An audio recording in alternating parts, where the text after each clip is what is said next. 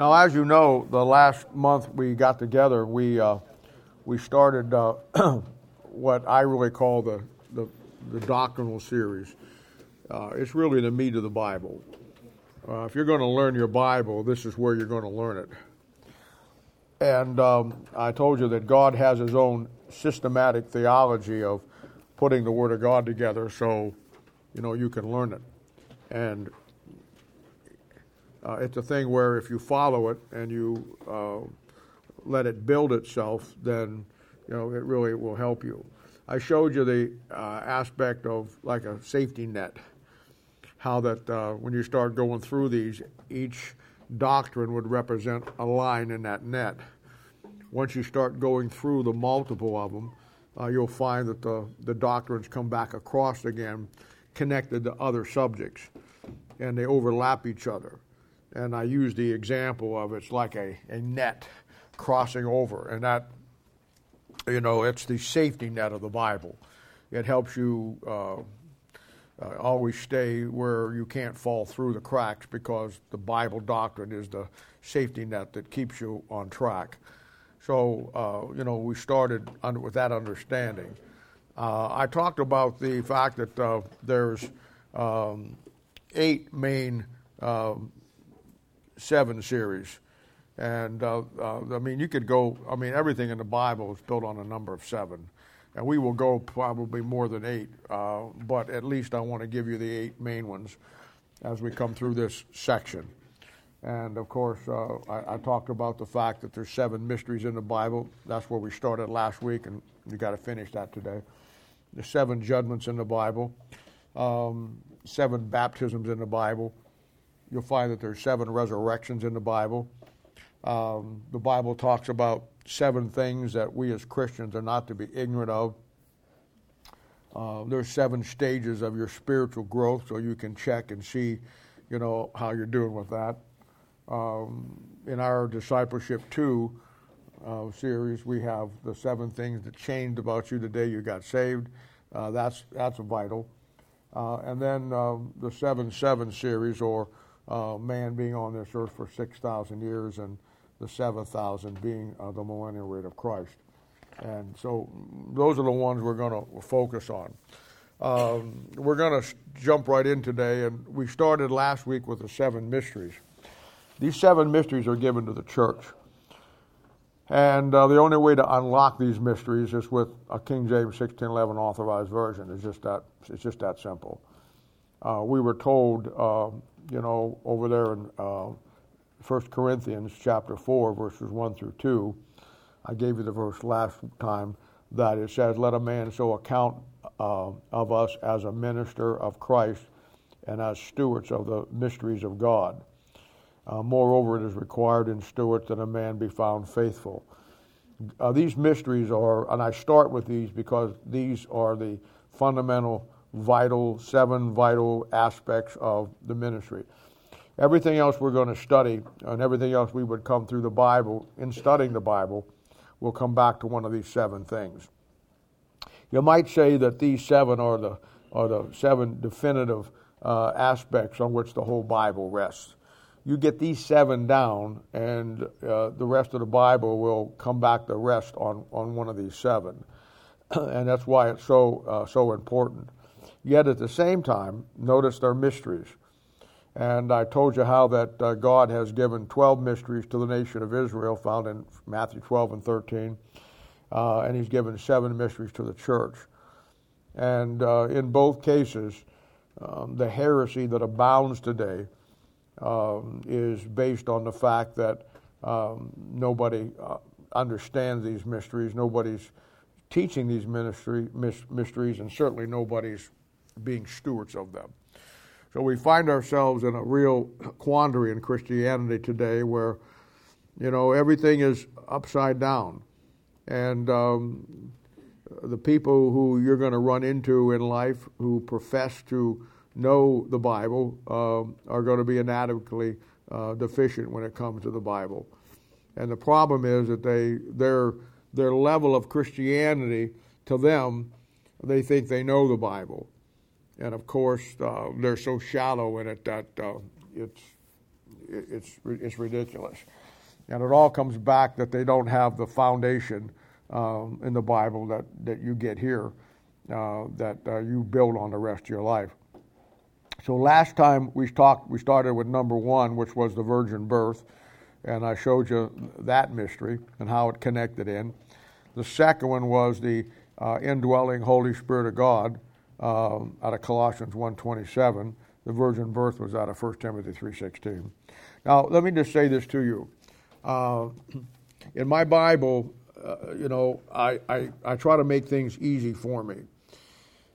And what I suggest you do with this is someplace in the front of your Bible or the back of your Bible where you have those note pages, as we go through them, I would put the 7 mysteries. I would just put the virgin birth, 1 Timothy 3:16, indwelling Holy Spirit, 1 Corinthians 1:27, the Jew and Gentile in one body, the verses I gave you for that, the restoration of the nation of Israel, I gave you that, chapter in Romans 9 and Romans 11:25.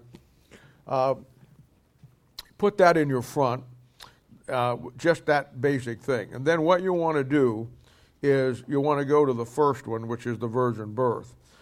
At that point in your wide margin Bible, you'll want to put down the information about that. All your references, a short synopsis of what you've got and what you're dealing with, and then you want to put a little note in there.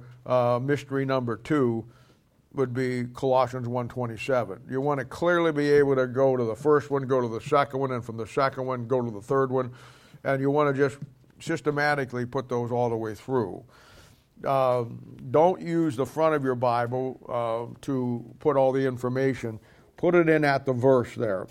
And what you can do if you ever have to teach these, instead of remembering all of them, you only got to remember the first one. And then once you get to the first one, and if you can't remember the first one, then you just go to the front of your Bible. And then you have the whole system. Then go to the first one, and then you just work your way through it. You want to do that with all of the 7 series.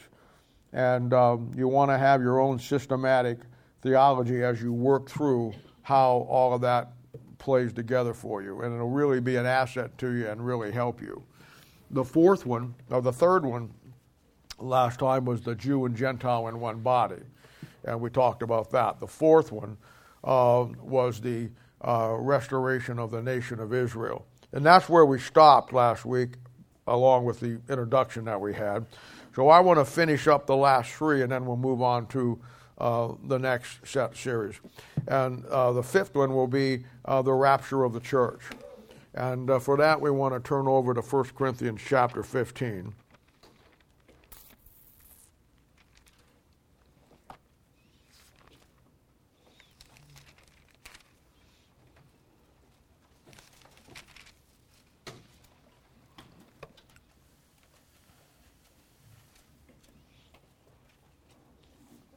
Now, here again, as we get farther away from the Bible as Christianity, we rejected the Bible back in the late 1800s, and then it's been a process of getting farther from the Bible as every generation went on. We're at the place now where hardly anybody believes that you have the perfect, absolute Word of God. It's all contained now in a gray mush that nobody really knows anything for sure, but yet they think they know a lot of things. The doctrine of the teaching of the rapture of the church was the mainstay of the Baptist church. It was the mainstay all down through church history. What has happened today is the fact that the neo-evangelical churches have come on the scene. They have bypassed the Baptist churches totally and completely. This is why most Baptist churches are moving into the new evangelical movement called the ecumenical movement. They do that by taking Baptist off their name and becoming a community church, just whatever. They'll have some silly Bible thing like Grace Church or Faith Church or, worship church with a round table where the devil can't corner you or something like that. but they don't have any doctrinal significance to their name. And they have come now full circle where they don't believe much anymore of where Christianity once was. All of them, pretty much without exception, reject the rapture of the church.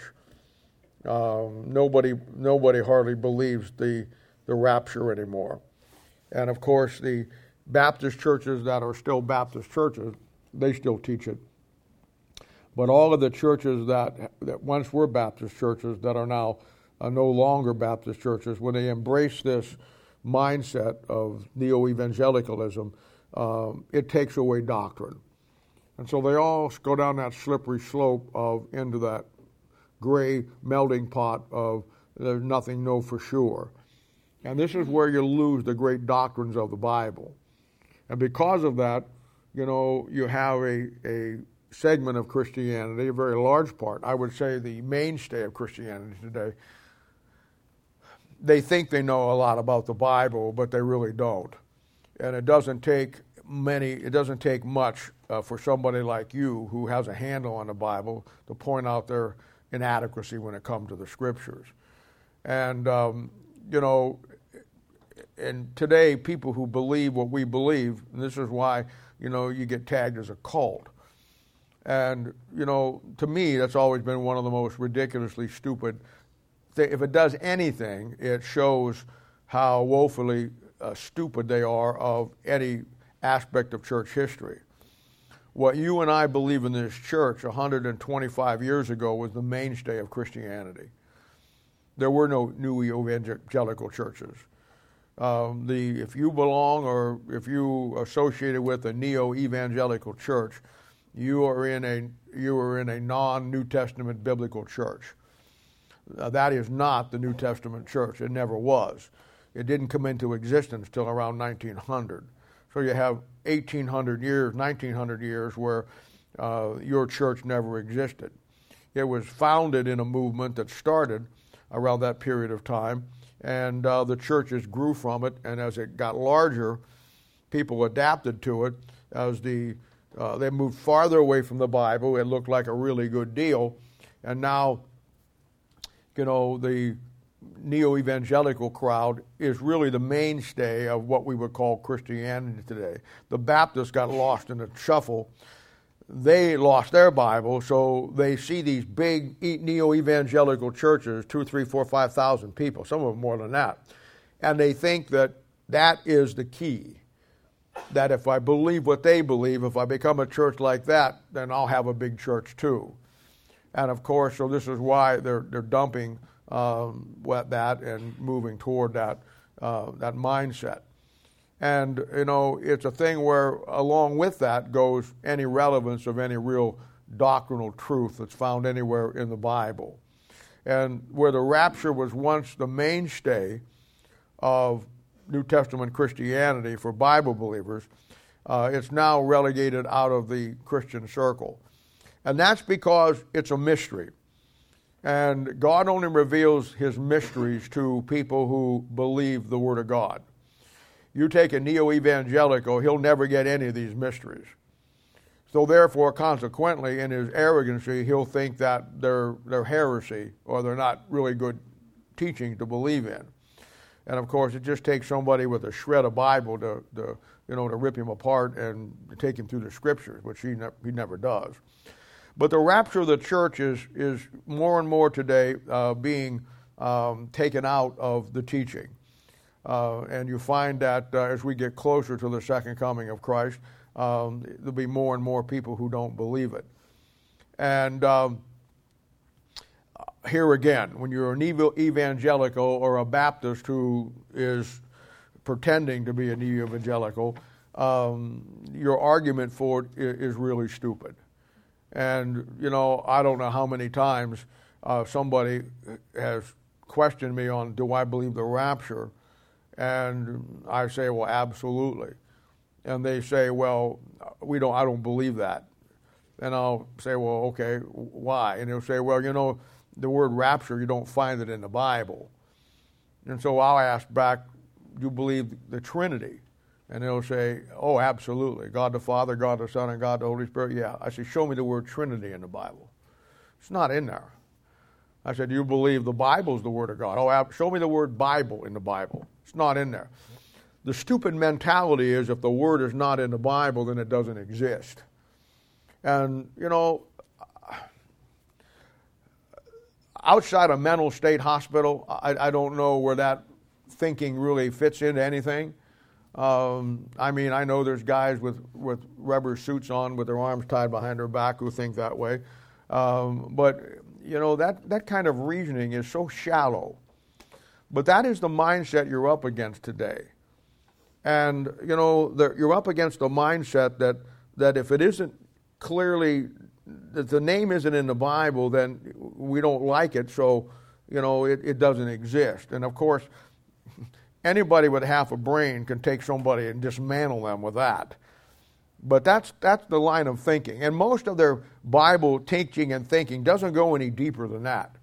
It's a very surface level stuff. They don't have a good handle on anything.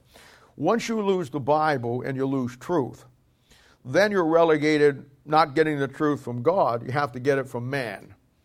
And, and then so they have to write books that replace the Bible. And, Rick Warren out at their Saddleback or wherever the name of his church is, he wrote a book, the Purpose-Driven Life. And obviously it's a book that gives you purpose and drives you in your life. I mean, that's the whole mindset of it. And it actually, when it came out, it shows you the mindset of the evangelical crowd. It actually outsold the Bible. And they made a big deal about that. How that the fact that that book that came out actually outsold the Bible. And people were going to that instead of going to the Bible.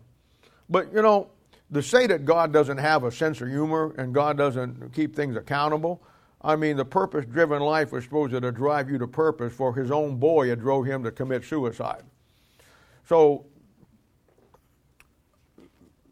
this stuff, when you just don't look at what is being put out, but you look at the background behind how it's coming out. There's a guy here in Lee Summit that has a big church that just wrote his first book. And now he's requiring all of his people in his church, which is probably 2,000 or 3,000 people, to buy his book, and for the next year he's going to teach out of his book instead of the Bible. And that's just the way it goes. And, when you don't have the Bible as the final authority, then you're going to replace it with something else. That in itself is a mark of cults. The Mormons had to do it. The Jehovah's Witnesses had to do it. The Charismatics have to do it. Everybody, the Catholics had to do it. Everybody has to do it. When you reject the Word of God, for you to get around what it clearly says, you have to replace it with something else. Now we're coming up with not other translations like the New World Translations or Joseph Smith's Book of Mormon. Now we're coming up with guys who are probably saved, writing their own books, and then using that to teach from. And of course, that's just the day that we live in. And the reason why they do that is because when you don't know the Bible, when you don't understand the Bible, it's hard to continue to get sermons out of the Bible. So now you got to get someplace else where it makes it easier for you, because your in-depth of the Scriptures is not very deep. So these are mysteries, and the definitive passage on the rapture in the Bible is 1 Corinthians chapter 15. And I want to start reading for you here. Let's pick it up in verse 41. Now, as you know, the church at Corinth was having all kinds of issues, and it was having all kinds of problems. And what we have here throughout this is each chapter he's dealing with them on an issue that they're messed up on. And then just so you know, in chapter 15, they are messed up on the resurrection. This is why in the first part of 15, the definitive passage for the gospel is found in 1 Corinthians 15 in the first 3 or 4 verses. He moves through this chapter And by the time he gets to 41, now he's going to talk about the resurrection. He talked about the resurrection of Christ and basically said that without the resurrection of Christ, we're all just wasting our time. But now he's moving down through this chapter and he's talking about the resurrection of the dead, saved dead, you and me. And this sets up for us the definitive passage on the rapture of the church.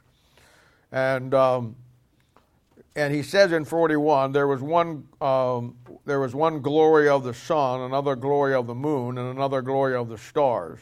For one star differeth from another star in glory, so also is the resurrection of the dead. It is sown in corruption. That's when you were born. It is raised in incorruption. So right there has to be a raising of the saved people that are dead. Now, the question is whether it is or it isn't. I mean, you go over to 2 Thessalonians chapter 2, you find it very clearly there. The question isn't, is it or is it not? The question is, where is it? And of course, Bible believers have always taught the doctrine of the rapture of the church. And so he says there that it is sown, verse 43, it is sown in dishonor, it is raised in glory, it is sown in weakness, it is raised in power. It is sown a natural body, it is raised a spiritual body. There is a natural body and there is a spiritual body. So it is written. The first man, Adam, was made a living soul. The last Adam was made a quickening spirit. Howbeit, that was not the first which is spiritual, but that which is natural, and afterward that which is spiritual. The first man is of the earth, earthy. The second man is the Lord from heaven. As is the earthy, such are they that are earthly, and as the heavenly, such are they that are the heavenly. And he says in verse 49, as we have borne the image of the earthly, that's right now, we shall also bear the image of the heavenly. Now that's undisputable right there. Now the question you have to ask yourself is, when does that happen? Now don't tell me, and this is where I would nail a guy if a guy showed up on Thursday night and he took issue with the rapture, this is where I'd take him. And I would read that to him, and once I got him to agree that that verse means what it says, then I would ask him, where do you get the image of the heavenly? And if he didn't know and couldn't take me the Bible and lay it out, this is where you take him apart. This is where you would nail him on the fact that, okay, let me see if I get this straight. You don't believe that what we're teaching is right about the rapture. You don't believe there is a rapture. But you can't take me in the Bible after the Bible says that as you bore the image of the earthly, you're going to bear the image of the heavenly, and you can't take me in the Bible and show me where that happens at, and yet you're going to discount what I'm saying? And you can see you're in a very bad position. You're in an undefendable position. Here's the key with most Christians today. If you just be patient, don't get your emotions involved, and stay consistent with the Scriptures.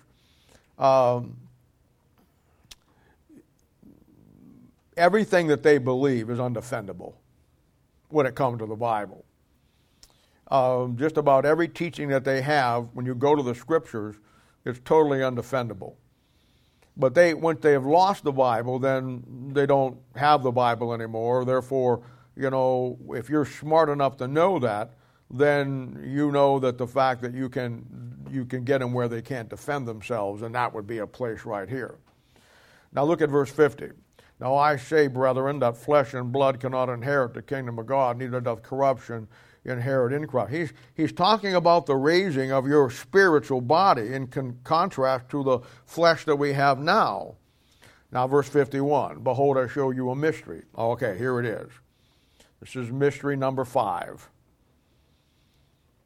We shall not all sleep, but we shall all be changed. Then not everybody is going to die. Now here's where you can get him. We shall all be changed in a moment, in a twinkling of the eye, at the last trump, for the trump shall sound, and the dead in Christ shall be raised incorruptible, we shall be changed. Now, what you want to do is pin him down on that, and you want to ask him, where does that happen? It's not a question, does it happen or not? The verse says it happens. I want to know from you, you want to reject me and call our teaching heretical, okay. Show me where that's at in the Bible. Show me when that takes place in our lives as Christians. For this corruption must put on incorruption, and this mortal must put on immortality. So when this corruption shall have put on incorruption, and this mortal have put on immortality, then shall be brought to pass, saying that is written, death is swallowed up in victory. O death, where is thy sting? O grave, where is thy victory? The sting of death is sin, but the strength of sin is in the law. But thanks be to God, which giveth us the victory through our Lord Jesus Christ. And Christ's death on the cross gave us the victory over sin, over the death, and over the law. So, look what he says. Therefore, because of what he just said, in relationship to your body being changed, therefore, my beloved, be ye steadfast, unmovable. Okay. Then this concept of your body being changed, this mystery, you and I are to be steadfast and unmovable. Now, I can't help it if a bunch of God's people today got unsteadfast and are now movable. The position of this church, my position, will always be on the rapture of the church, steadfast and unmovable. The fact that the word rapture is not in the Bible doesn't change a thing for me. Now,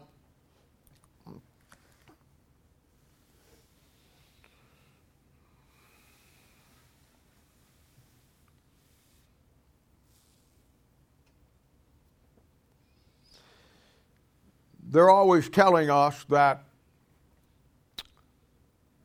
the rapture concepts, like a couple Thursday nights ago, I don't think it was this Thursday night, I think it was last Thursday night, Aaron asked a question about dispensationalism.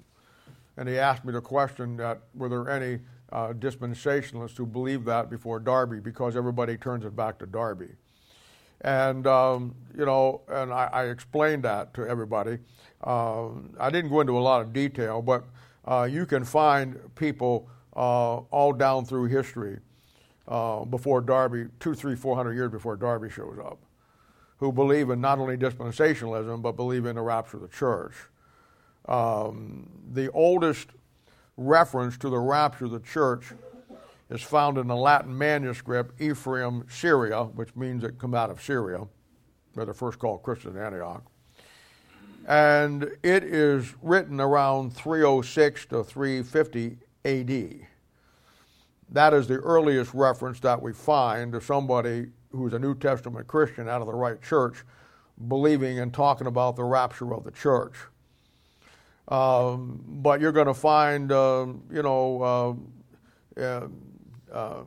down through history. Once the Reformation takes place, then, things start to break up a little bit.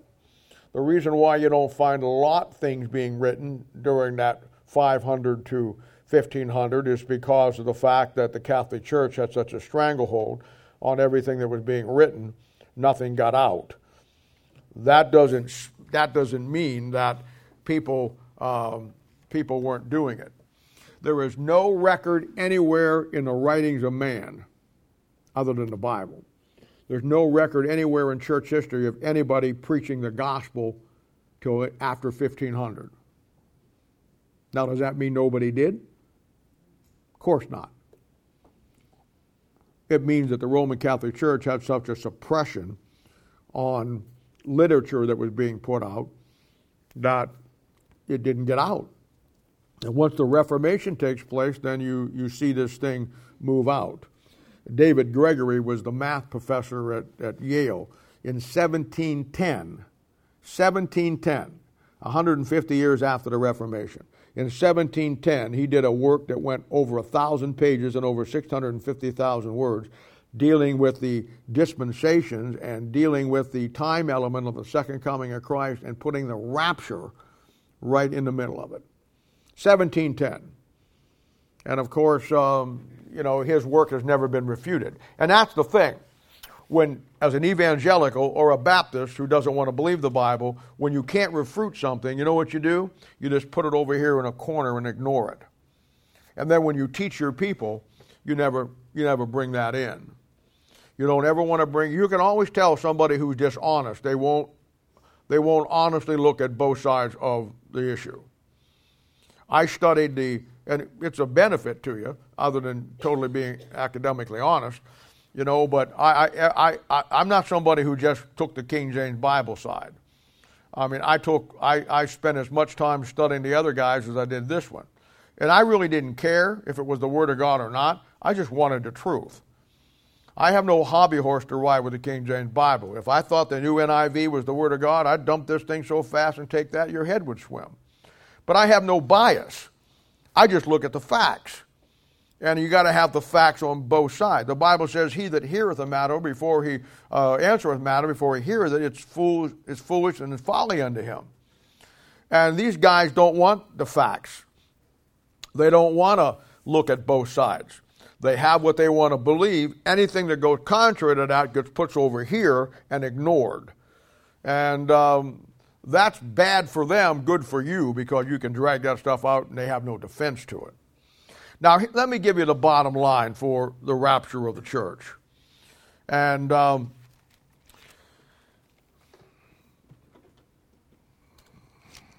back here to 1 Corinthians 15 again.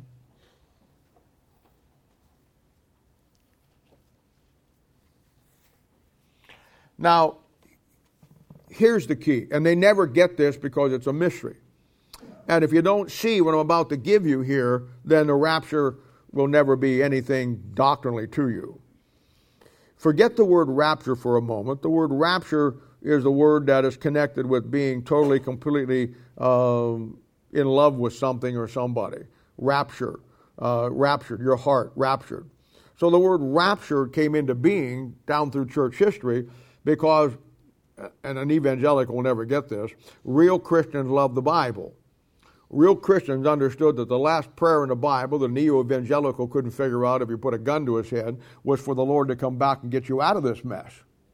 So what happens is that they associated with the coming of the Lord for them with all the persecution they were going through, and it was the love theme of their heart, and it filled their heart with, here it comes, rapture. And that was their term for it.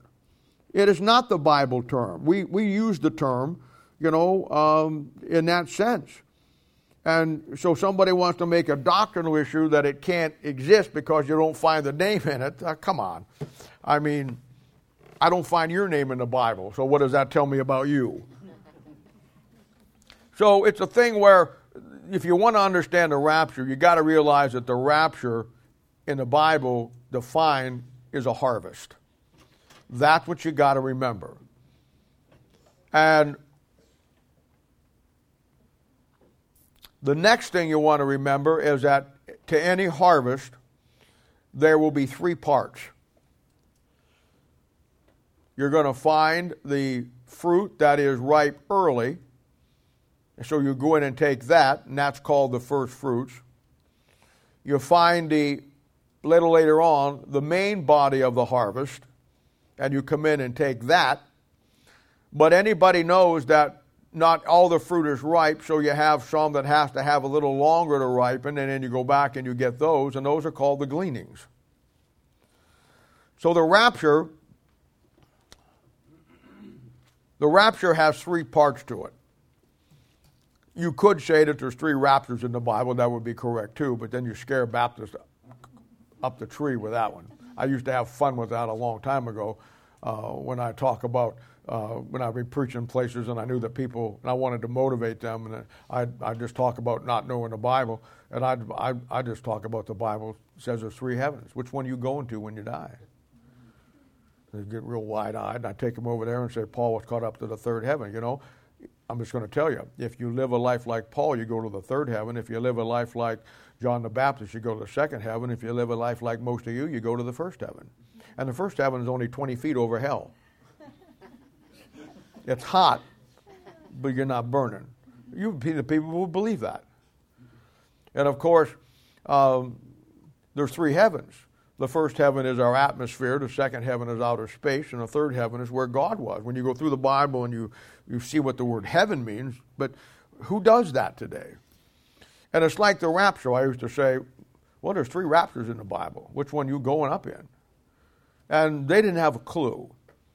And of course, it's a mystery. And so all the Baptists today, the evangelical crowd and all that, anybody who rejects the rapture is someone who knows nothing about the Bible to any great length or depth. And you will find, come over to Revelation chapter 4. Now keep your finger here in 1 Corinthians because I'm going to come back there, but come over to Revelation chapter 4.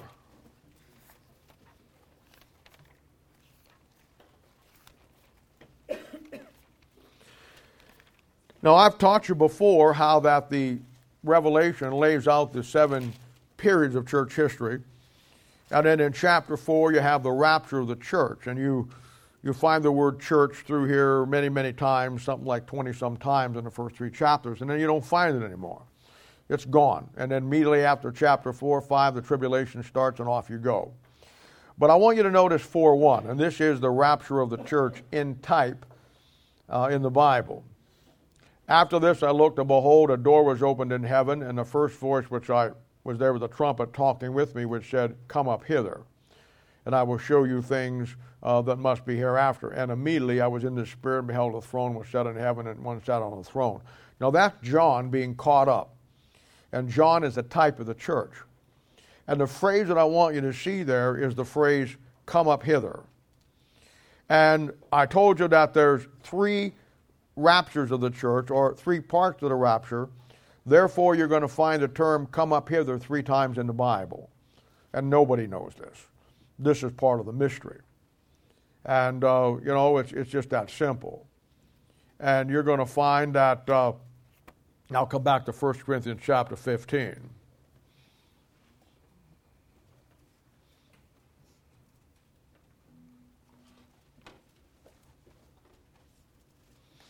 Now look at verse 20, chapter 1 Corinthians 15:20.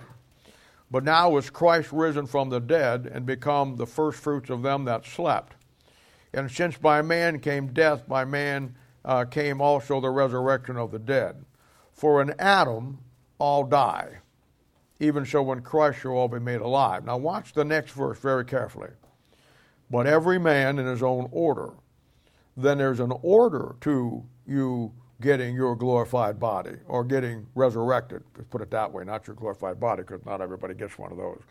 But there is an order to the resurrection of man. Here's the order. But every man in his own order. Christ, notice the first fruits. Notice how Christ the first fruits. That'll be the Old Testament saints that Christ take up with him when he goes. So when you go over to Proverbs chapter 25, verse 7, which talks about the Old Testament saints going up, you'll find the phrase, come up hither. Then look at it. Christ the first fruits, Old Testament saints. Afterwards they that are Christ at his coming. Now there is the rapture of the church. There's the main harvest. You're clearly told that the Old Testament saints are the first fruits. The church now is the harvest. So you'll find in Revelation chapter 4, where the church goes up, the second time, come up hither. Then it says, verse 24, then cometh the end. Now, here's where the key words in the Bible will pay off for you. If you're a neo-evangelical or your average Baptist or your average Christian, these words will mean nothing to you because the Bible means nothing to you. When I read then cometh the end, I immediately know the end there is the end of the tribulation period. Matthew chapter 24. He that endureth the end, the same shall be saved. So that's a red flag word for me. So he already gave me the first key was the first fruits, which I can figure out that the main harvest is the church. And then he says, cometh the end. And the end will be the rapture of the tribulation saints right around the time of the second coming of Christ, which you find in Revelation chapter 11, typified by Moses and Elijah. And lo and behold, there's the third time you find up, come up hither. So Revelation 11:12. So it's very clear that the rapture, the name rapture, is not what you emphasize. You emphasize that it's a harvest, and there's 3 parts of that harvest. And the definitive chapter on it is 1 Corinthians chapter 15, which deals with the resurrection of Christ first, and then based on the resurrection of Christ, the resurrection of you and me. And he clearly tells us that there's a spiritual body that you're going to get. And it's going to be gotten in a moment, in a twinkling of an eye, at the last trump. And of course, that's how the rapture lays itself out. Once you just do what I just did, you can see that there's no mystery. You can see the mystery to it. I mean, there's no mystery to me and you, but it's a mystery in the sense of there it is. And this is why that if you reject the Bible, you'll never get this. And so now you come to the point that you're so stupid when it comes to the Bible, you have to throw out the great mainstays of the doctrines of the Bible because of your inadequacy of the Bible. And, to anybody who knows the Bible, you look like a rank fool, which will be nothing compared to how you look at the judgment seat of Christ. But that's another message. But there's the rapture, there's the mystery of the rapture of the church. And that mystery is the fact that it's not in the name rapture. It's found in the definitive passage in 1 Corinthians 15 that shows you that it's a harvest, and there's 3 parts to the harvest, and it actually walks you through the 3 places in the Bible where you find the phrase, come up hither. Only 3 times in the Bible. Once for every man in his own order. Christ, the first fruits, Old Testament saints. Then they would, at his coming, there's the church. Then cometh the end. And there's the second coming of Christ with the tribulation saints. So it's really simple once you just get into the Bible. A third grader could pick it up the way I laid it out to you. It's so simple and so basic and so easy. But this is God's systematic theology. You notice I didn't go to the Greek one time. I didn't use any words or phrases that anybody with a 6th grade education couldn't get. Because the Bible is a plain book laid out in a very plain way, and it's easy. God never intended to make anybody have a hard time with the Bible. The devil did, but God never did. So that's the rapture of the church. Now the 6th one will be found in 2 Thessalonians chapter 2.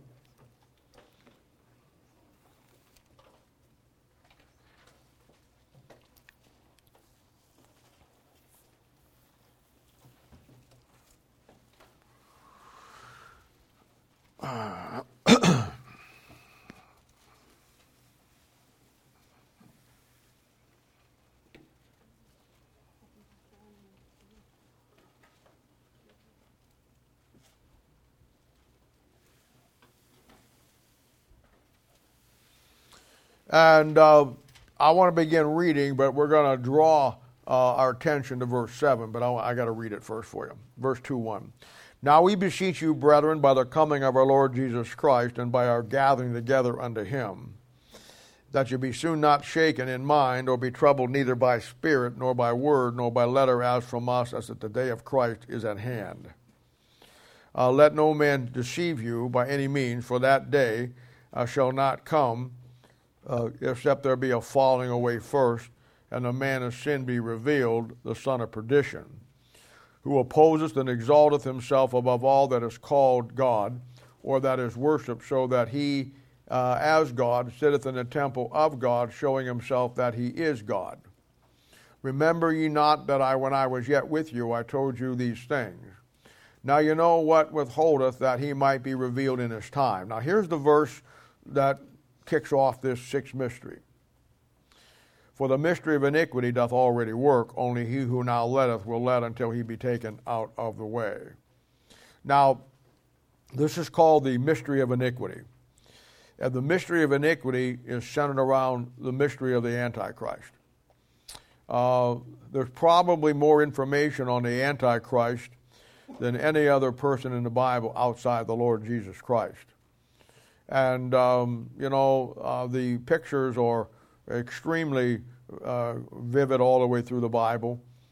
Revelation chapter 17 and 18, where we were at the other night, on Thursday night, that shows you his wife, his bride. Christ has a bride, the church. The devil has a bride, or the Antichrist has a bride. It's Rome, Roman Catholic Church. And so, you don't stop there. God has his Bible, the devil has his, and it's just right on down the line. And of course, the mystery is Where does he come from? How does he exist through history? And in Paul's day, even though Paul was talking about the end times here in verses 1, 2, and 3, the times that we are living, Paul was telling you in verse 7 that the mystery is that he's already at work in Paul's day. And of course, that is probably one of the greatest keys to this mystery. Once you identify the Antichrist, and the two key chapters in the Bible on the devil and the Antichrist are Job chapter 40 and Job chapter 41 in the Old Testament. It's Revelation chapter 12 and Revelation chapter 13 in the New Testament. You get those 4 chapters together, and then it's just a hop, skip, and a jump to Revelation chapter 17 and 18. And, it's a thing where once you recognize that all the keys are here. In verse 3, he's called the son of perdition. And of course, there's only 2 men in the Bible that are called the son of perdition. One of them is the Antichrist himself, and the other one is Judas Iscariot. And this begins the unraveling of the mystery. The Antichrist is Judas, or I should say Judas is the Antichrist. And, Judas, John 6:70, we're very clearly told by Jesus himself that have I not chosen you 12, and one of you is a devil. Judas was a satanic implant into the 12. And he went in there to stop the Lord from ever being made the king of Israel. So he orchestrates the scribes and the Pharisees and get rid of Christ. And of course, it didn't work very well because God had other plans. But that's, it goes to show you no matter what the devil does, God always has a bigger plan the devil doesn't see. But it's very clearly that the Antichrist is Judas. The first type of Antichrist in the Bible is Cain. And Genesis 4. There's so much information in there that it's unbelievable. When you start to put it all together, and we don't have time to do that because I'm just giving you the mystery here. You'll get the rest of it if you stick around any length of time. But the mystery is, how did the Antichrist, where did he come from? How did he survive? How did he make it down through history? And, how do we know where he's at and what he's going to do? And how do we identify him when he shows up? And, of course, if any man love God, the same is known of him. And if any man doesn't love God, the same is also known of him. You know how I know if you're the real deal or not? You know how you know if I'm the real deal or not? The church that I belong to and the Bible that I preach. You know how to know where the devil's at down through history and it's not the real deal? You know it by the church and the Bible that they preach. Same thing. You find a church that has the devil's is the devil's church and then has the devil's Bible, you're in the wrong pew. And sometimes you'll find churches like the evangelical crowd and Baptist crowd, just everybody today, they claim to be God's church with the devil's Bible. And there's no question around the fact, no matter how you may not like it or how it may, take away your warm, fuzzy feeling about your NIV, but at the end of the day, it is Satan's Bible, as all of them are. And the quicker somebody learns that, the better off they are. So if I want to find where this mystery of iniquity starts, I'm going to find 2 things and I'm going to trace them. I'm going to find, first of all, where his Bible is at, and I'm going to find where his church is at. Once I do that, then the mystery is pretty much solved. Because now all I got to do is go back in history all the way back from Genesis 4 and then go on from there. It's a great principle in Genesis with Cain. I don't think you ever maybe saw it. And this is so true of churches today, preachers today, Christians today. It's also true of a lot of God's people who have the right Bible and the right church. So I want you to listen to me very carefully. The Bible says that Cain brought an offering to the Lord. And the Bible says that God didn't have respect to his offerings. And yet God told him What are you upset about, Cain? I didn't accept your offering? Okay. Go get sell your fruits and vegetables and go get a lamb and bring it back and we'll be good. I know that there's no Hungarians around yet, but we'll be hunky-dory. Just go get a lamb, bring it to me, sacrifice, and I'll accept it. We're good to go. You get the first look inside of Cain's heart that his attitude wasn't about doing right. His attitude was doing what he wanted to do his way. Stay with me. So what does the Bible say he does? He leaves the presence of the Lord. Then what does he do? He goes and builds his own city. Why does he go build his own city? Because there he can do it his way, the way he wants to do it. And that's exactly what happens.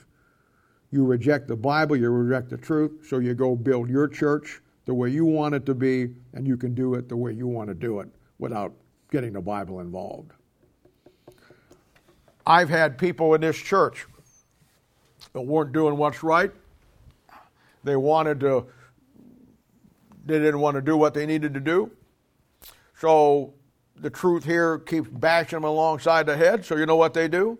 They leave here, go find another church where they can be comfortable and do whatever they want to do. They don't have to sit under the hard preaching. They don't have to sit under the truth. They can just get whatever they want to get on a plausible thing, and they can be what they want to be and do what they want to do, and they're out under the pressure. That's what Cain did. Cain left the presence of the Lord because he had an attitude toward God's word. So he goes and builds a city where in that city he can do it his way any way he wants because it's his city.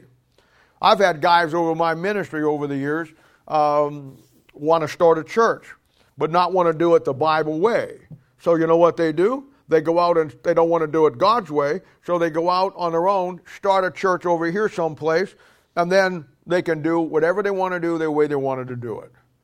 It usually fails after 4 or 5 years, miserably, but that's the Cain principle.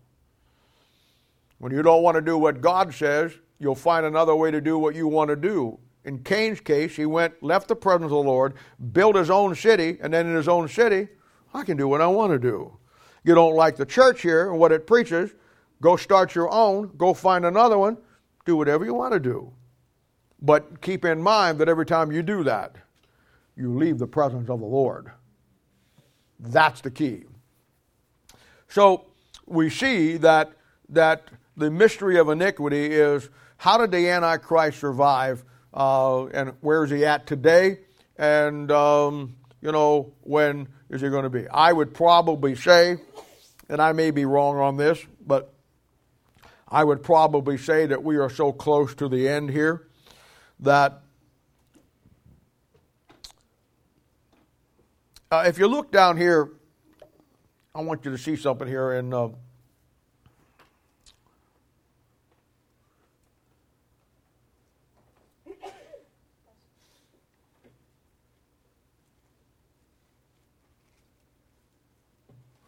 Look at verse 3. Let's read it. Let no man deceive you by any means, for that day shall not come, except there come a falling away first, that the man of sin be revealed, the son of perdition. Then look down here, verse 7. For the mystery of iniquity doth already work, only he who now letteth will let until he be taken out of the way. And then shall the wicked be revealed. Now, he already told you that he was revealed up there. And then he says he's going to be revealed. There's two revealings of the Antichrist. The first revealing is probably while we're still here. We don't know who he is. We don't see him. But there's a good chance that he's alive today somewhere. That he's already here. And of course, the only reason I could be wrong about that is if the rapture's not as close as I think it is, and we still have a little time here, but my point is this: there's two revealings of him. He'll probably be revealed into this world at one point, and then at a later point, after the rapture of the church, he becomes revealed as the Antichrist, and the whole world sees him. There's two revealings of him here. And And that's a thing where that's part of the mystery. And you begin to see how the devil used the Antichrist, the son of perdition, Judas, to try to mess up the first coming of Christ. So he's going to use the same guy, Judas, the son of perdition, the Antichrist, to try to mess up the second coming of Christ. The Bible is consistent. Once you follow and get that in your brain, how consistent the Bible is, it'll unlock so many things for you. Because the Bible never breaks its consistency. And when he says, for the mystery of iniquity doth already work, only he who letteth will let until he be taken out of the way, obviously that's the Holy Spirit of God. The Holy Spirit of God is the only thing that is holding back the Antichrist from taking over. And when the rapture of the church takes place, the Holy Spirit of God only exists today in the body of believers. So when the rapture takes place, the Spirit of God goes out, and it's a time when the world is turned over completely to the Antichrist, and there's no Holy Spirit of God here in the sense of the way it is now. And he has complete reign over everything. And it's a thing where it's very clear that this is the mystery of iniquity, how the thing plays itself out. And, it's really key. Now, along with this will be the seventh one, and that will be over in Revelation chapter 17. So let's stay the two together here, and we'll tie them together for you. Yeah. Would the first revealing of the Antichrist not be when Jesus did it to the disciples? It could be. Okay. It probably is, but it's got a double application to it as far as we know he's coming back again. You know, it is. A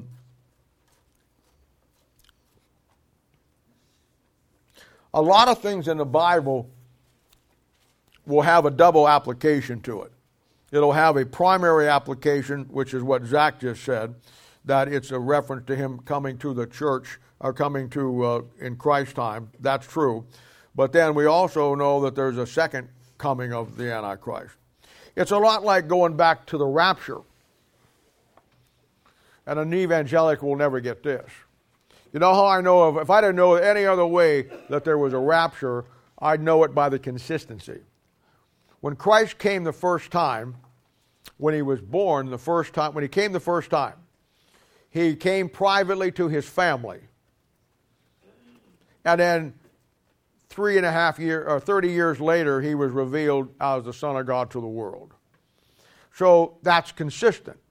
So the rapture of the church is going to be his appearing to his family. And then in a period of time later, the second coming of Christ is going to come to the whole world. See, that's consistency. That shows you how that if you see something once, follow it through. And sometimes, many times, there'll be more than one application to it because it'll teach you multiple things, and that's just the way the Bible does. All right, now come over to Revelation chapter 17.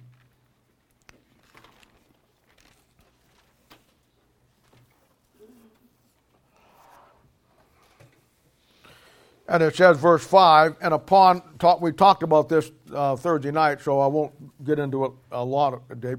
And upon her forehead was a name written, Mystery Babylon the Great, the mother of harlots and abomination of the earth. Now this is your seventh mystery. And the sixth mystery and the seventh mystery are tied together. And this one is Mystery Babylon the Great. And the mystery here is, you find Babylon here in Revelation 17, but you also find it back in Genesis chapter 4 and 5. So you have Babylon all the way through your Bible. And the key is here, Mystery Babylon the Great, the mother of harlots. Now, the Roman Catholic Church, as I laid out from this chapter, and the young man that asked that question was a great question, and I came down and showed you the characteristics that clearly show you that it is the Catholic Church. It says the mother of harlots. One of the things that you'll want to remember, in the Old Testament, it starts with Baal worship. And then every false religion down through the Old Testament is a derivative or a spin-off of Baal worship. You want to remember that. It's Babylon that's mentioned first in the Bible. And that's where it starts. And then it moves through all the other Gentile worlds as they want to shape it, change it for what they want, what they need, but it all goes back originally to Baal. So you'll find the characteristics all the way through it of Baal worship, even though it may be called by something different. They all basically fall around the sun god, or the sun. And of course, that's Baal. And Baal is the sun god. And the Baal's birthday is just from religion is December 25th. That's when he was born. So it's a thing where Baal worship is the fundamental deal. So once you see that, you can trace that through. Once you see how it flips at the 300, 400 AD mark with Constantine, then you begin to see how that Babylon now shifts from what she was in the Old Testament, and she moves now into the New Testament. If you go back in Job chapter 40 and 41, it says back there concerning the devil, who can discover the face of his garments. And down through the history of the Bible, you will find that the devil changes garments 7 times. In other words, the face always stays the same. This is very important. The face always stays the same, but the garment changes. And you will find that that simply means that down through history, there's 7 times that he changed his operation to present himself as another identity, even though the face was the same. And we use that at bottom line face value. What is the bottom line? Well, at the end of the day, what is face value of this? What is it worth? What is it? And of course, that's why it says discover the face of his garment. And he changes those garments down through history 7 times. The person who believes the Bible and studies the Bible, loves the Bible, will figure that out, because a little bit before that he says, I will not conceal his parts, his power, or his comely proportion. So the Bible says that he will lay out the devil. Now, obviously, this is why the devil hates the King James Bible and wants to get all of his people to get a watered-down butter knife instead of a sharp 2-edged sword. And it's a thing where a butter knife produces butter knife sermons. A 2-edged sword produces bloody sermons. You can't kill somebody with a butter knife very easily. You have to work at it. But you can kill them real quick with a sword. Just watch Michonne on The Walking Dead with that sword she's got, man. Now, as you come through this, you begin to see that just like in the Old Testament, that all false religions came from Baal worship, all the false religions today come from the Roman Catholic Church. She is the mother of harlots. That's the great mystery here. We have little phrases that we use in the world that we don't know where they come from, but they're very significant. One of them is that all roads lead to Rome. And that's such a true statement. Everything goes back to Rome. The Roman Empire changed the world like no other empire. And I know that Alexander the Great conquered all the known world, but he never got as far as Rome did. And I know that the Assyrians and the Persians, they all had their fair share, but the world was a lot smaller back then. Nobody affected the world to the degree that the Roman Catholic Church did once she came into power. And Rome, from a military standpoint, conquered all of Europe, all of Egypt, all of Africa, just about everything in the known world as a military power. But the devil's smart enough to know that nations come and go. And so he knew that there was only a matter of time before that Rome as a military power would be destroyed. not only were there other nations that were rising up, like the Germanic hordes, Attila the Hun, Attila, and those guys who actually destroyed Rome,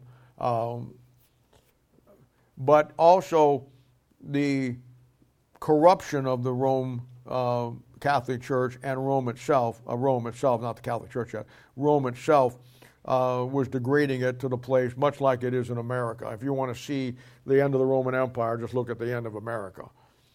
The sin and the decency and all of the stuff that was going on weakened that nation and destroyed it. They lost the values of what they once had that made them a great conquering nation.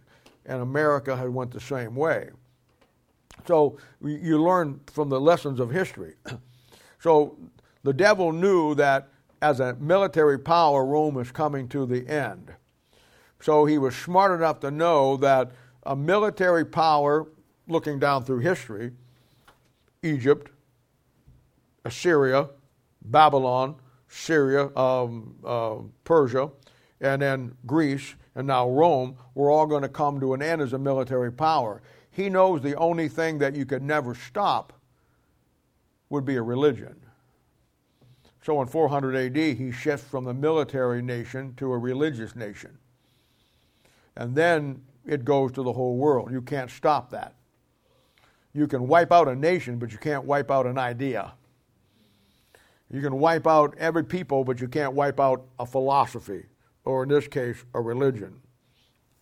And so he knew that when Attila the Hun came down, which he did, and sacked Rome, and Rome ceased to be as a military power and lost all of that stuff, the devil didn't mind because he was gaining more ground, not by conquering it militarily, but by conquering it through a religion.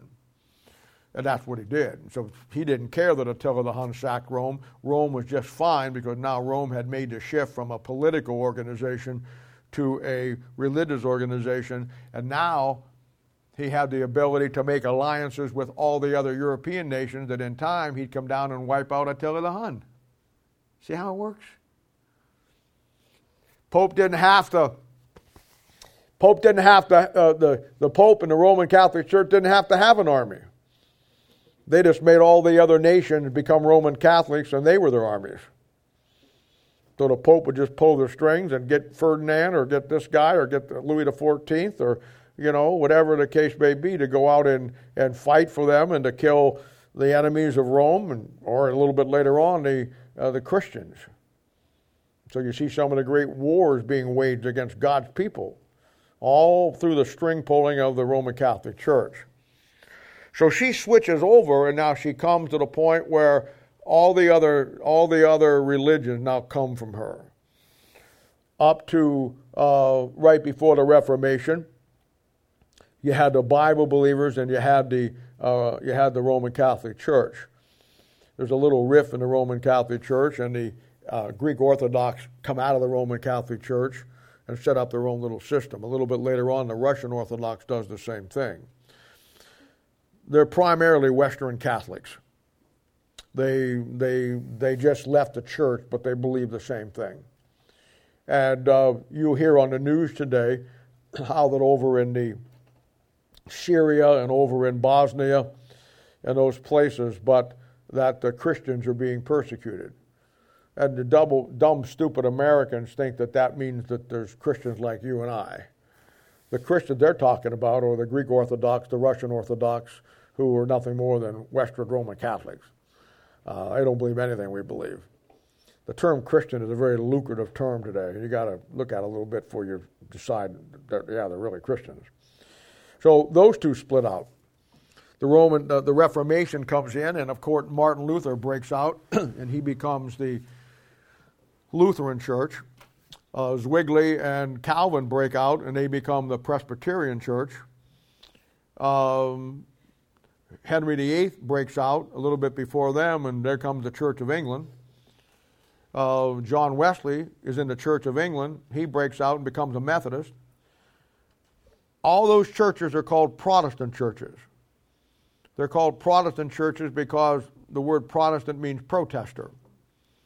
And they protested against the Roman Catholic Church, thereby came out of the Roman Catholic Church during the Reformation period.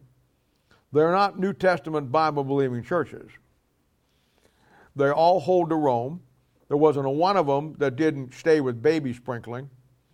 They all developed their own concept of the sacraments or the hierarchy of the church. They all follow the same pattern. It's just a little variation because they're not Roman Catholic anymore. Now they're spin-offs. They're a little different than their mama, but they're from their mama, and she's the great whore, and the Bible says that she's the mother of harlots. Now, when you get a little bit farther on, you get into America after the Reformation, then you find what we normally call the American cults. And at first glance, you would hardly be pressed to see how a Jehovah's Witness or a Mormon would be ever connected to the Roman Catholic Church. I mean, on the surface, they look like they're 1,000 million light years apart. But when you take the American cults, all of them, you'll find that even though they look at the Roman Catholic Church as Satan's church, just don't many of them do. They have no love for it whatsoever. But that's just the parsley alongside of the steak to make it look better. At the end of the day, they all have the same basic characteristics of the Roman Catholic Church because directly or indirectly, they came from the mother harlot.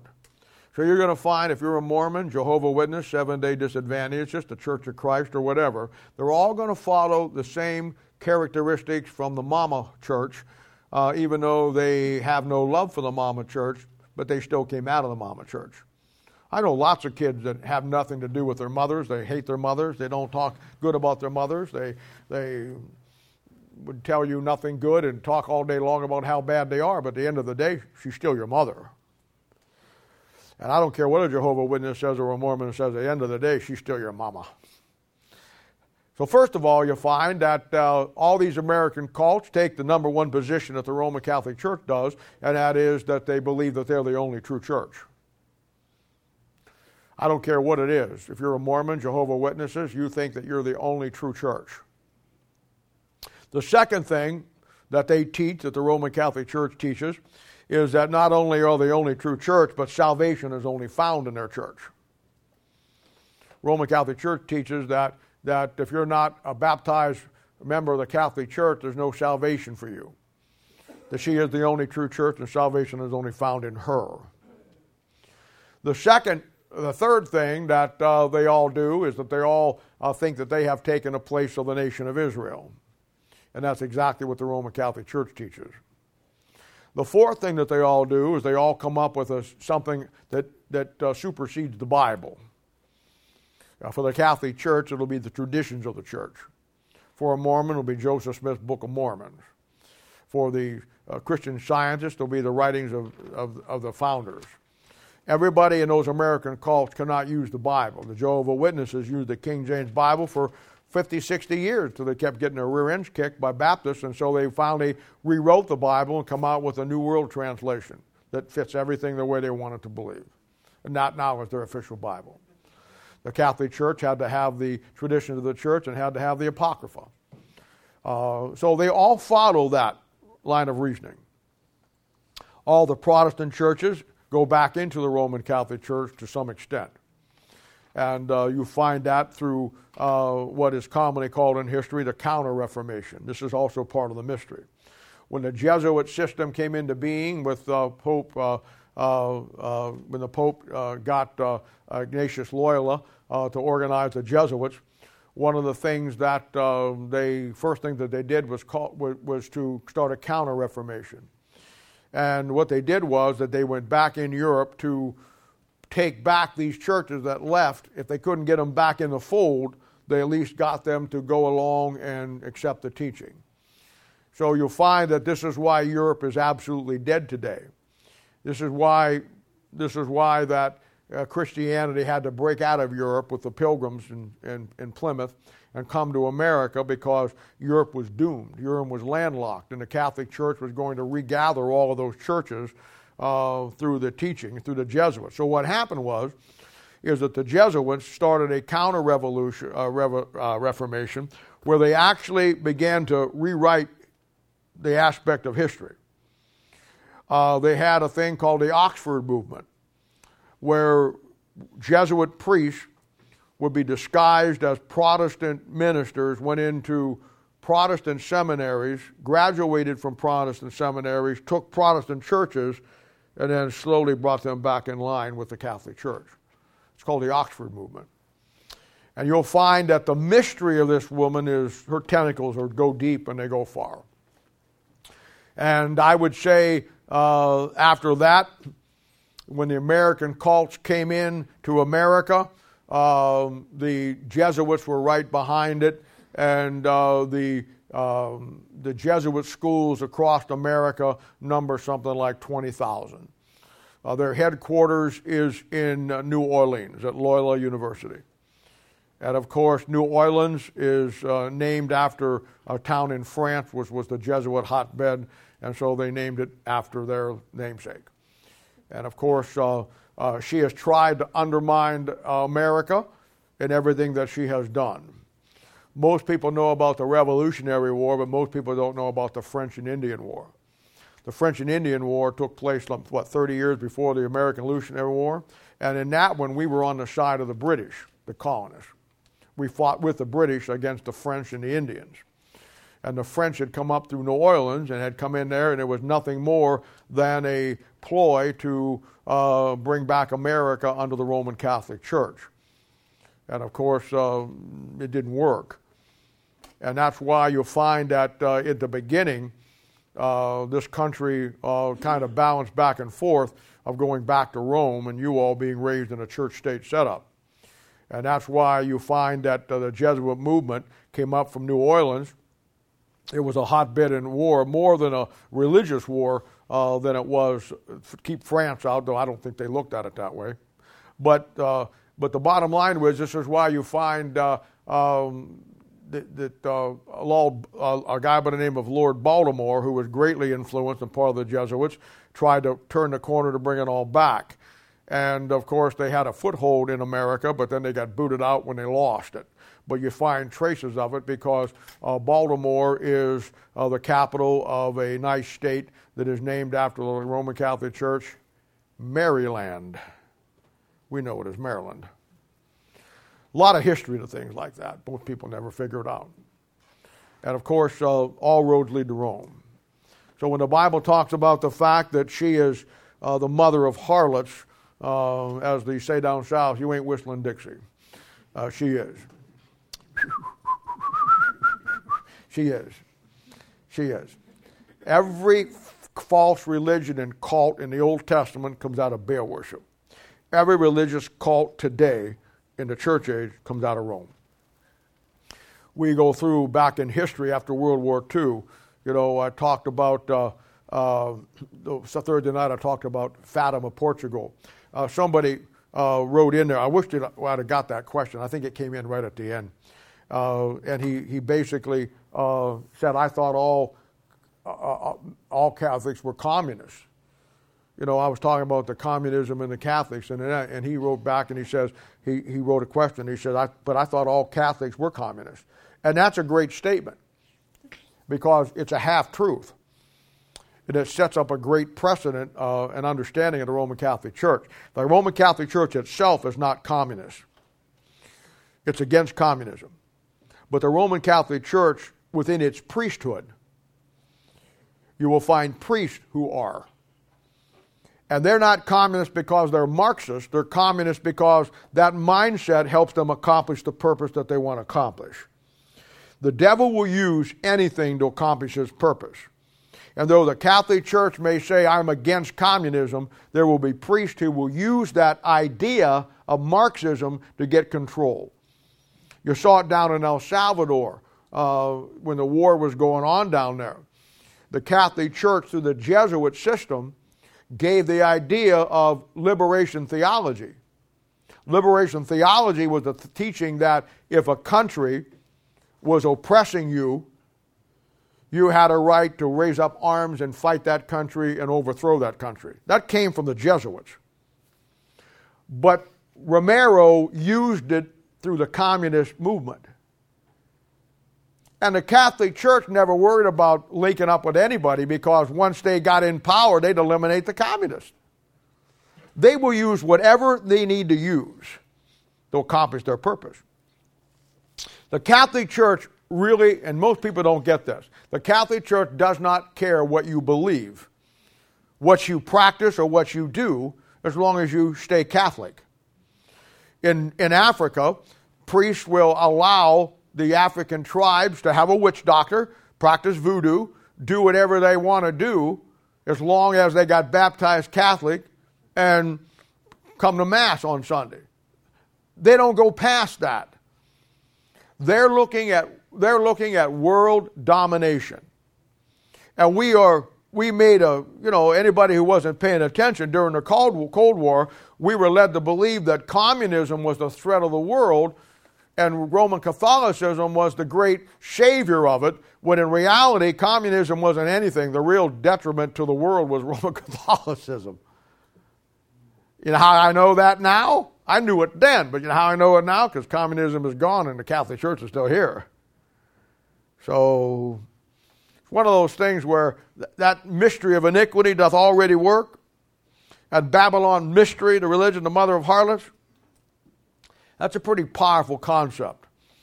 And and I'm just giving you the tip of the iceberg. I mean, there are so much that we could talk about, but I just want you to get the idea on these mysteries, how important they are. You stick around here any length of time, we're probably already on the website. You can get all the pieces you need to connect the dots, because we go over it all the time. But I'm telling you, that is one of the great secrets of the church age that most people never see. They think that the Reformation ended the world power of the Roman Catholic Church. She just went underground. Where she had the world in her grip openly, now she got the world in her grip underground. And when all of these other churches split off the Reformation, devil's not stupid. He just, now instead of having one main Roman Catholic Church, he's got a bunch of little harlots running around from mommy harlot, and they're all doing the same thing. He's not stupid. He knows how to do it. This is why he hates the King James Bible. And this is why if you love the NIV, you're his buddy. And of course, you don't like that, but it's true. Because that book stands apart from all the other ones, and that is the only book on the planet that will reveal the face of his garments. Everything else, he just masks it and camouflages it, and you get it and go to church and sit there and think you're doing what God wants you to do, and you're a nice little Christian person. And truth of the matter is, if you are saved, you're in God's church with the devil's Bible. How's that work for you? Congratulations. Incredible. Well, that'll end the 7 mysteries. We got a few minutes here. Let's start the next section. Hey, Bob. Yes. Why is the Catholic Church so opposed to communism? Because the hierarchy of the church looks at communism as wanting the world domination, and that's reserved for them. So they look at communism as a threat to them in its practice and principles, because communism is atheistic. No God. So if the communism actually got into the world, they would eliminate the Roman Catholic Church. So the Roman Catholic Church has to stop that because she wants to run the world. God has to stop that because he knows that the Antichrist for his purpose is not going to come through communism, it's going to come through the Roman Catholic Church. History is a game of chess. And it's God's move and the devil's move. And of course, they are opposed to that because communism, if it got into power like they did in wherever, they would wipe out every Catholic and they'd be done. So they've got to stop it. But at the same time, on the lower levels, in smaller third world countries, they'll use the very principles to get the people that communism teaches, but they won't allow it on a worldwide scale because they don't. In other words, the devil uses whatever works for him. It's all his in the end anyhow. So that's basically what you have. Yeah. When you say the Antichrist will come through the Catholic Church, what do you think that'll look like? Like as a pope or as... He says, when I say that the Antichrist will come through the Catholic Church, it's hard to say.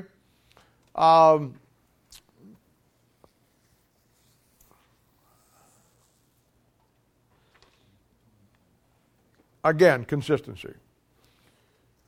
Every world dictator in the 20th century, Castro, Tito, Mussolini, Adolf Hitler, every world dictator has either been Roman Catholic or a derivative of it. So it has to play in there somehow. Now, a lot of people think he'll be one of the popes. I don't necessarily think that. I mean, he doesn't have to be. He could be. It could be a pope that is elected. But most popes are too old, because the Antichrist is going to have to be 33 years of age when he comes to the throne. When he comes to that, so most popes are too old unless they put a pope in there that's that's a lot younger, which I don't see happening. I would think that it would probably be somebody under the surface that, I'll give you an example. Barack Obama, and I don't think he's the Antichrist, but if you observe things, you'll see how that. I remember back, he was president for 2 terms, and then before that, we had the Bushes in. It had to be 15, 16 years ago at the Democratic convention. I remember that he was just a very young senator at the time, and they had him speak at the national convention. And I remember his speech, and I remember afterwards everybody thought that his star was only going to rise, and someday that he was going to be the man to be president and be the guy that they wanted to put in. I think it's a lot like that with the Antichrist. I think he's underneath the surface, but going to be a rising star within his own party. And I think that he'll be somebody like that who you get a glimpse of on the radar, but then you don't, and he'll do something, and everybody will say, wow, boy, is he going to go places. And then you don't miss him, he's off the radar, and then at some point, just like Barack Obama, one day he's going to be president of the United States, and the next day he is. It's something like that, I would think. He's going to have to be connected to Rome, no question about that. He's going to have to be political, there's no question about that. To me, it's just how far this thing is going to go before it gets to the point where it almost breaks. When you look at not just America, but certainly America, but when you look at the world stage as it exists today, there are so many problems around the world in America that where would you even begin to solve them? America, as the world, is looking for somebody to be able to solve those. The arrogancy of man, Trump thinks he's the guy to do it. Putin thinks he's the guy to do it. The little fat Pillsbury Doughboy over in North Korea, he thinks he's going to do it.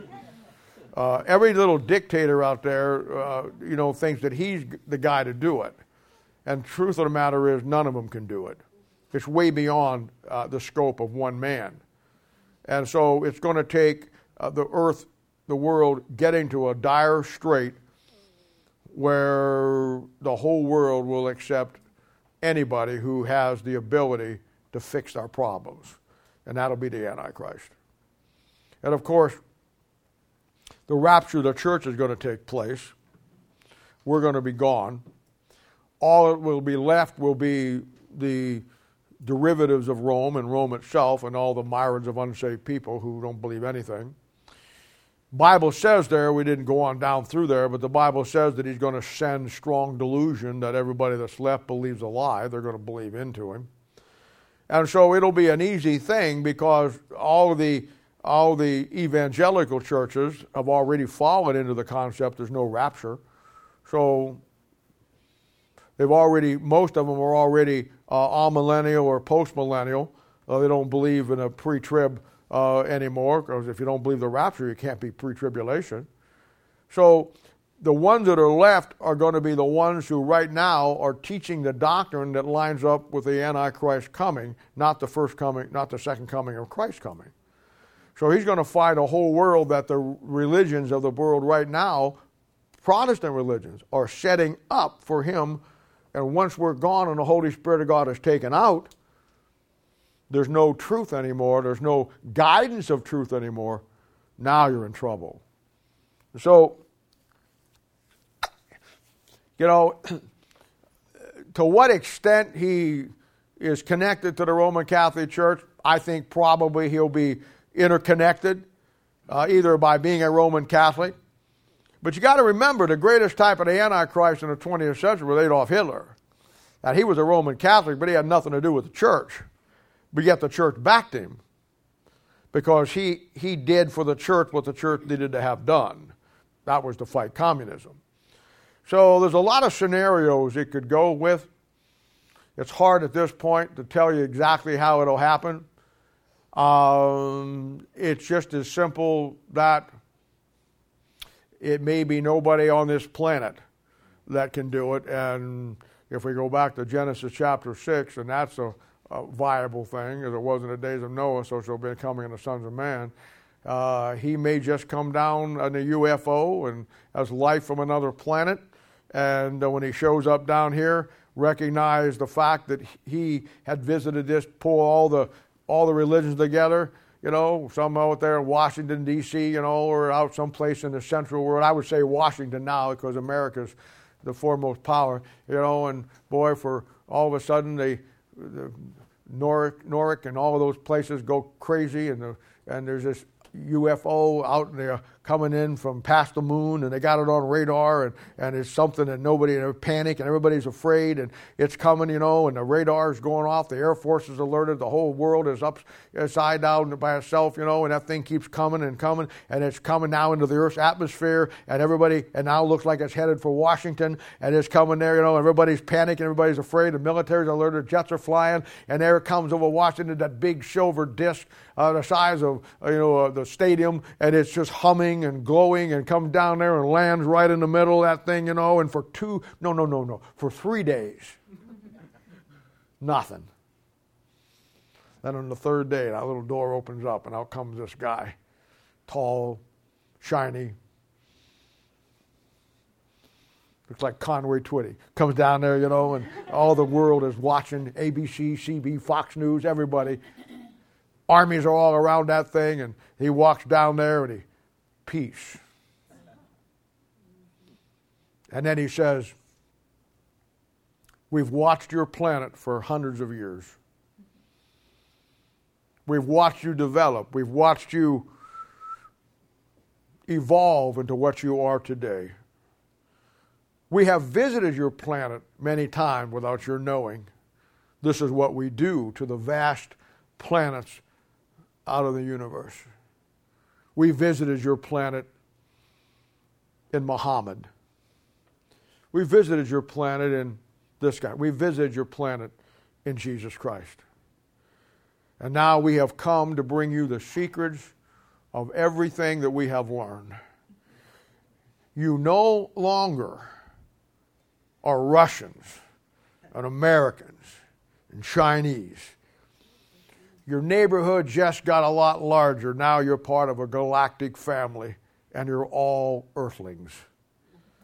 And I have come here to give you the secret to solve your problem. You have done as much as you could do to establish a kingdom of peace. We have the secret to that peace. And I come to you today to bring you that peace. What would the world do? From this point on, 2 cars in every garage, 2 chickens in every pot.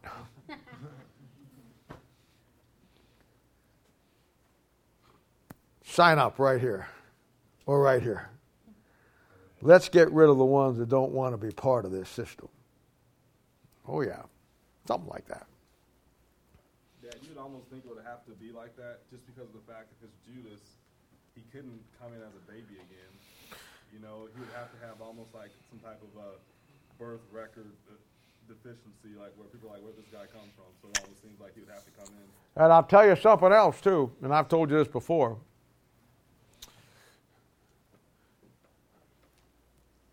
There were literally very few recorded UFO sightings. I mean, you have records of it, but very few.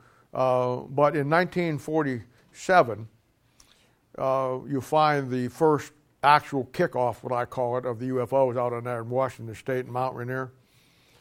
And to me, I look at that as a setup of everything that's happening, because in 1948, the nation of Israel becomes a nation. And if history is a 4-speed transmission, in 1948, the devil just put it in 4th gear and stepped on the gas. And from that point on, from 1947, right before she becomes a nation, to this point, there's been hundreds and hundreds and hundreds of thousands of sightings. And of course, the key is Roswell. The other key is Framingham in England at the Air Force Base there. I think that it's all been a setup. I think that along with that, you have every other movie coming out has now been a science fiction movie about life in outer space that has gotten everybody brainwashed to the fact that there is life in outer space. And one of these days, the life of outer space will show up. And you got $50 million being spent every year in the SETI program, where some guy is sitting down there at a radio telescope and he is sending signals out, hoping somebody will send it back. By the way, the largest radio telescope and the largest private observatory that is doing that is in the Vatican, run by the Jesuits. And I would think that first contact will probably come there. And so it's all set up. So, well, we'll hold up there.